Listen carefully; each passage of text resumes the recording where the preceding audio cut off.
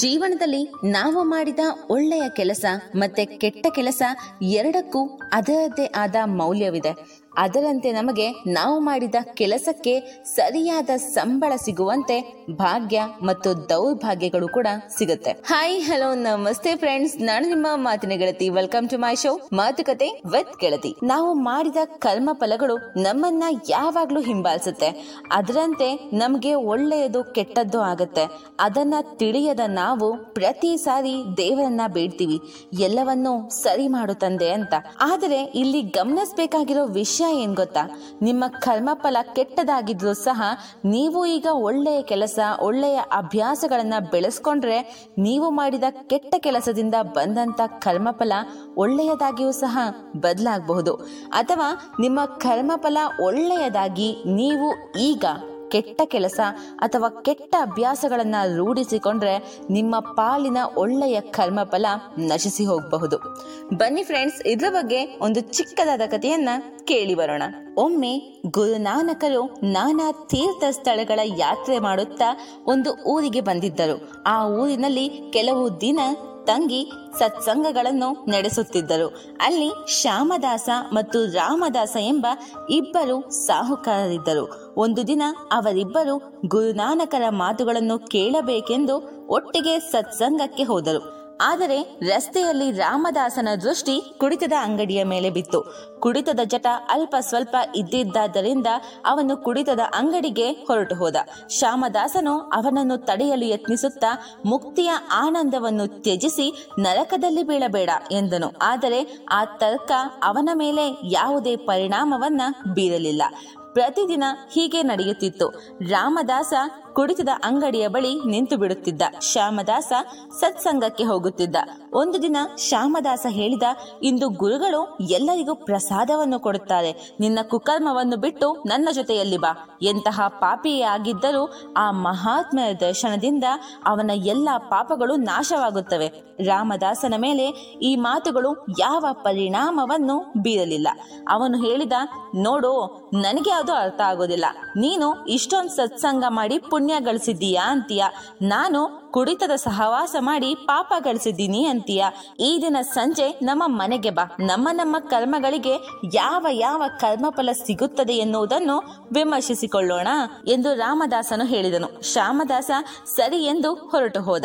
ಅಂದು ಸಂಜೆ ರಾಮದಾಸ ತನ್ನ ಮಿತ್ರನ ಎದುರು ನೋಡುತ್ತಾ ಮನೆಯಲ್ಲಿ ಕುಳಿತಿದ್ದ. ಶ್ಯಾಮದಾಸ ಬರುವುದು ಸ್ವಲ್ಪ ತಡವಾಯಿತು. ರಾಮದಾಸನಿಗೆ ಸಮಯ ಕಳೆಯುವುದು ಕಷ್ಟವಾಗಿ ತನ್ನ ಕೈಯಲ್ಲಿದ್ದ ಕೋಲಿನಿಂದ ನೆಲವನ್ನು ಕೊರೆಯುತ್ತಿದ್ದ. ಹಿಂದಿನ ದಿನ ಮಳೆ ಬಂದಿದ್ದ ಕಾರಣ ನೆಲ ಮೃದುವಾಗಿತ್ತು. ಮಣ್ಣು ಏಳುತ್ತಾ ಬಂತು. ಸ್ವಲ್ಪ ಹೊತ್ತಿನಲ್ಲಿಯೇ ಕೋಲಿಗೆ ಒಂದು ಮಣ್ಣಿನ ಮಡಿಕೆ ತಗುಲಿತು. ಅವನು ಆಶ್ಚರ್ಯದಿಂದ ಮಡಿಕೆಯನ್ನು ಮೇಲೆತ್ತಿದ.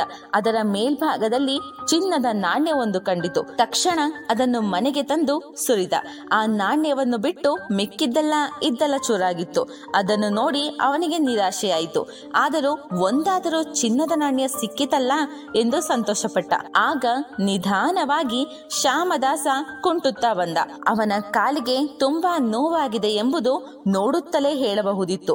ಕಾತುರದಿಂದ ಏನಾಯಿತಯ್ಯ ನಿನಗೆ ಎಂದು ರಾಮದಾಸ ಕೇಳಿದ.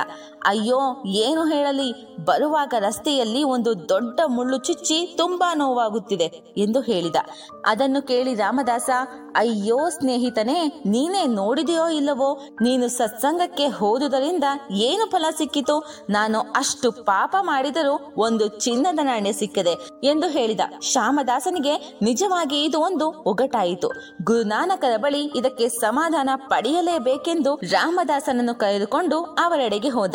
ಗುರುನಾನಕರು ತಮ್ಮ ಆಂತರಿಕ ದೃಷ್ಟಿಯಿಂದ ಇಬ್ಬರ ಪೂರ್ವ ಜನ್ಮವನ್ನು ನೋಡಿ ಮೊದಲು ರಾಮದಾಸನನ್ನು ಕುರಿತು, ಹಿಂದಿನ ಜನ್ಮದಲ್ಲಿ ನೀನು ಒಂದು ಚಿನ್ನದ ನಾಣ್ಯವನ್ನು ದಾನ ಮಾಡಿದ್ದೆ. ಅದರ ಫಲವಾಗಿ ಮಡಿಕೆ ತುಂಬ ಚಿನ್ನದ ನಾಣ್ಯಗಳು ನಿನ್ನ ಭಾಗ್ಯದಲ್ಲಿ ಬರೆಯಲ್ಪಟ್ಟಿತು. ಆದರೆ ಈ ಜನ್ಮದಲ್ಲಿ ನೀನು ಪಾಪ ಮಾಡಲು ತೊಡಗಿದೆ. ನೀನು ಒಮ್ಮೊಮ್ಮೆ ಪಾಪ ಕಾರ್ಯಗಳನ್ನು ಮಾಡಿದಾಗಲೂ ಒಂದೊಂದು ಚಿನ್ನದ ನಾಣ್ಯ ಇದ್ದಿಲ ತುಂಡಾಗತೊಡಗಿತು. ಇನ್ನೊಂದು ದಿನ ನೀನು ಈ ರೀತಿಯ ಪಾಪ ಪಾಪ ಮಾಡಿದ್ದರೆ ಆ ಒಂದು ಚಿನ್ನದ ನಾಣ್ಯವು ಇದ್ದಿಲ ತುಂಡಾಗುತ್ತಿತ್ತು ಎಂದರು. ನಂತರ ಗುರುನಾನಕರು ಶ್ಯಾಮದಾಸನ ಕಡೆ ತಿರುಗಿ, ನೀನು ಹಿಂದಿನ ಜನ್ಮದಲ್ಲಿ ದುಷ್ಟ ರಾಜನಾಗಿದ್ದೆ, ಹಲವು ಮಂದಿ ಸಜ್ಜನರ ಪ್ರಾಣವನ್ನು ಸಹ ತೆಗೆದಿದ್ದೆ. ಆ ದುಷ್ಕರ್ಮಗಳಿಗೆ ಪ್ರತಿಯಾಗಿ ಜೈಲಿಗೆ ಹೋಗಿ ಮರಣ ದಂಡನೆ ಅನುಭವಿಸುವ ಕರ್ಮಫಲ ನಿನ್ನದಾಗಿತ್ತು. ಆದರೆ ನೀನು ಸತ್ಸಂಗಕ್ಕೆ ಬರುತ್ತಿದ್ದೆ, ಗುರುವಿನ ಸಹವಾಸ ಮಾಡಿಕೊಂಡೆ. ಹಾಗಾಗಿ ನಿನ್ನ ಕರ್ಮಗಳ ಹೊರೆ ಹಗುರವಾಗಿ ಕೇವಲ ಒಂದು ಮುಳ್ಳು ಚುಚ್ಚಿದ ಯಾತನೆಯಿಂದ ಮುಗಿಯಿತು. ಗುರುನಾನಕರ ಈ ಮಾತನ್ನು ಕೇಳಿ ಅವರ ಜೀವನವೇ ಪರಿವರ್ತನೆಗೊಂಡಿತು. ಇಬ್ಬರು ಸಾಧು ಸಂತರ ಸೇವೆ ಮಾಡಿಕೊಂಡು ಗುರು ಭಕ್ತಿಯಿಂದ ತಮ್ಮ ಸಮಯ ಕಳೆಯತೊಡಗಿದರು. ನಾವು ಮಾಡಿದ ಪಾಪ ಪುಣ್ಯಗಳನ್ನು ನಾವೇ ಅನುಭವಿಸಬೇಕು. ಕೇಳಿದ್ರಲ್ಲ ಫ್ರೆಂಡ್ಸ್, ಈ ಅರ್ಥಪೂರ್ಣವಾದ ಕಥೆಯನ್ನ. ನಮ್ಮ ಜೀವನದಲ್ಲಿ ಕಷ್ಟಗಳು ಬಂದಾಗ ನಮಗೆ ಯಾಕೆ ಇಷ್ಟು ಕಷ್ಟಗಳು ಅಂತ ಕಣ್ಣೀರಿಡ್ತೀವಿ. ಆದ್ರೆ ನಾವು ಒಳ್ಳೆಯ ಕೆಲಸ ಮಾಡಿದ್ದೇ ಆದರೆ ನೆನಪಿಡಿ, ನಮಗೆ ಬಂದಿರುವ ಕಷ್ಟಗಳು ಸ್ವಲ್ಪ ಸಮಯ ಮಾತ್ರ ಇರುತ್ತೆ. ಜೊತೆಗೆ ಆ ಕಷ್ಟದಿಂದ ನಮಗೆ ಆಗಿರುವ ಹಾನಿ ಕಡಿಮೆ ಪ್ರಮಾಣದ್ದಾಗಿರಬಹುದು. ನಿಮ್ಮ ಹಾಗೆ ಕಷ್ಟ ಬಂದ ಕೆಲವರು ಕಷ್ಟದಲ್ಲೇ ಮುಳುಗಿರಬಹುದು ಅಥವಾ ಈ ಪ್ರಪಂಚವನ್ನೇ ತ್ಯಜಿಸಿರಬಹುದು. ಆದರೆ ನೀವು ಇನ್ನೂ ಸಹ ಈ ಜಗತ್ತಿನಲ್ಲಿಯೇ ಇದ್ದೀರಾ. ಕೆಲವು ನೋವು ಹಿಂಸೆಗಳು ಮಾತ್ರ ನಿಮ್ಮನ್ನು ಕಾಡುತ್ತಿವೆ ಎಂದರೆ ಅದಕ್ಕೆ ಕಾರಣ ನಿಮ್ಮ ಒಳ್ಳೆಯ ಕೆಲಸಗಳು, ನಿಮ್ಮ ಒಳ್ಳೆಯ ಅಭ್ಯಾಸಗಳು. ಅವುಗಳಿಂದ ಬಂದ ಪುಣ್ಯದ ಫಲ ಇಂದು ನೀವು ಜೀವಂತವಾಗಿದ್ದೀರಿ, ಇತರರಿಗಿಂತ ಸ್ವಲ್ಪವಾದರೂ ಚೇತರಿಸಿಕೊಂಡಿದ್ದೀರಿ. ಈ ರೀತಿಯ ಮನಸ್ಥಿತಿಯಿಂದ ಮುನ್ನಡೆಯಿರಿ. ಇನ್ನು ಕೆಟ್ಟ ಅಭ್ಯಾಸ, ಕೆಟ್ಟ ಕೆಲಸ ಮಾಡುವವರೇ ಚೆನ್ನಾಗಿದ್ದಾರೆ ಅನ್ನೋ ಭಾವನೆ ನಿಮಗಿದ್ದರೆ ಅದು ಮೇಲ್ನೋಟಕ್ಕೆ ಮಾತ್ರ. ಅವರ ಬಳಿ ಹಣವಿರಬಹುದು, ಆದರೆ ಆ ಹಣ ಅವರ ವಿಧಿ ಬದಲಾಯಿಸಲಾರದು. ಅವರ ಬಳಿ ಜನರಿರಬಹುದು, ಆದರೆ ಕಷ್ಟ ಕಾಲದಲ್ಲಿ ಎಲ್ಲರೂ ಖಂಡಿತವಾಗಿಯೂ ದೂರವಾಗುತ್ತಾರೆ.